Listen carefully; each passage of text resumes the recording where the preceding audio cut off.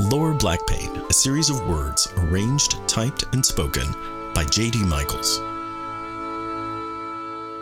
The apartment was clean last weekend. Well, weekend before last, actually. We'd done the floors and the bathrooms and the straightening and the dishes and the laundry, totally refreshed both cat boxes, worked all Saturday morning, and then did all the grocery shopping and still had time to watch a movie after dinner, sitting in our clean apartment. Then, over the week, we completed another couple of projects that made everything even better. Changed all the water filters, including the shower, packed up the Halloween decorations, got the winter coats out, and someone had the bright idea to add a little more storage to the kitchen so the Crusade pan wasn't in the corner next to the pizza peel with the rolling pin in it. That wasn't me. I'm not that ambitious right now, though I did institute a quick fix for the mass chaos of the charging station, our 3-tier sculpture of Medusa in our steampunk phase made out of all the cords and plugs we had to buy to power everything. I put it all in a little IKEA square thing with the door on it. During the week, we work a lot, and things organically move around, but, you'd think we'd be ready for somebody dropping by, but then we remembered that my mother is coming next week, and the apartment changed. It was like a mirage, all those wavy lines. I mean, it looked great before, super spacious, and kind of TARDIS meets Martha Stewart living, and clean, but not mom visiting clean. See that? Over there, that bookshelf, see all the books that have been placed horizontally on top of the other ones? That's distracting. It pulls the eye, makes one uneasy. Mom lived through the civil rights movement. She doesn't deserve that. And where you stepped down just now, you felt that, right?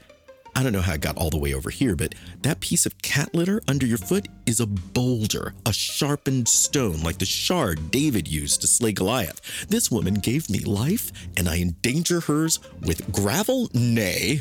I say nay indeed. And the drawing books and stuff we got last week for making candles in our new Trogdor board game are on the dining room table in the ready position, but 4 people have to eat at the table now, so they're kind of in the way. And is that a sock?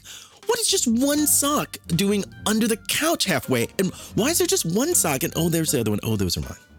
It was clean. Gorgeous. I swear to you. And this is that weird time before you put up the Christmas stuff, which covers everything. We could have a yak and a Pilates reformer in here, and nobody'd even see him beneath all our animated snowmen from Hallmark. And twinkly lights are actually really dim lights, and it's winter, so we're not really gonna look at the rug until like March.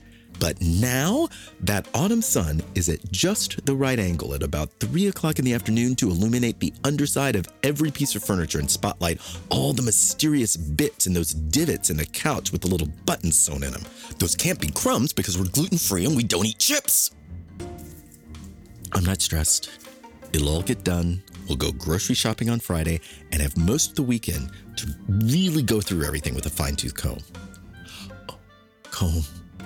Crap. What do I look like? Hold on.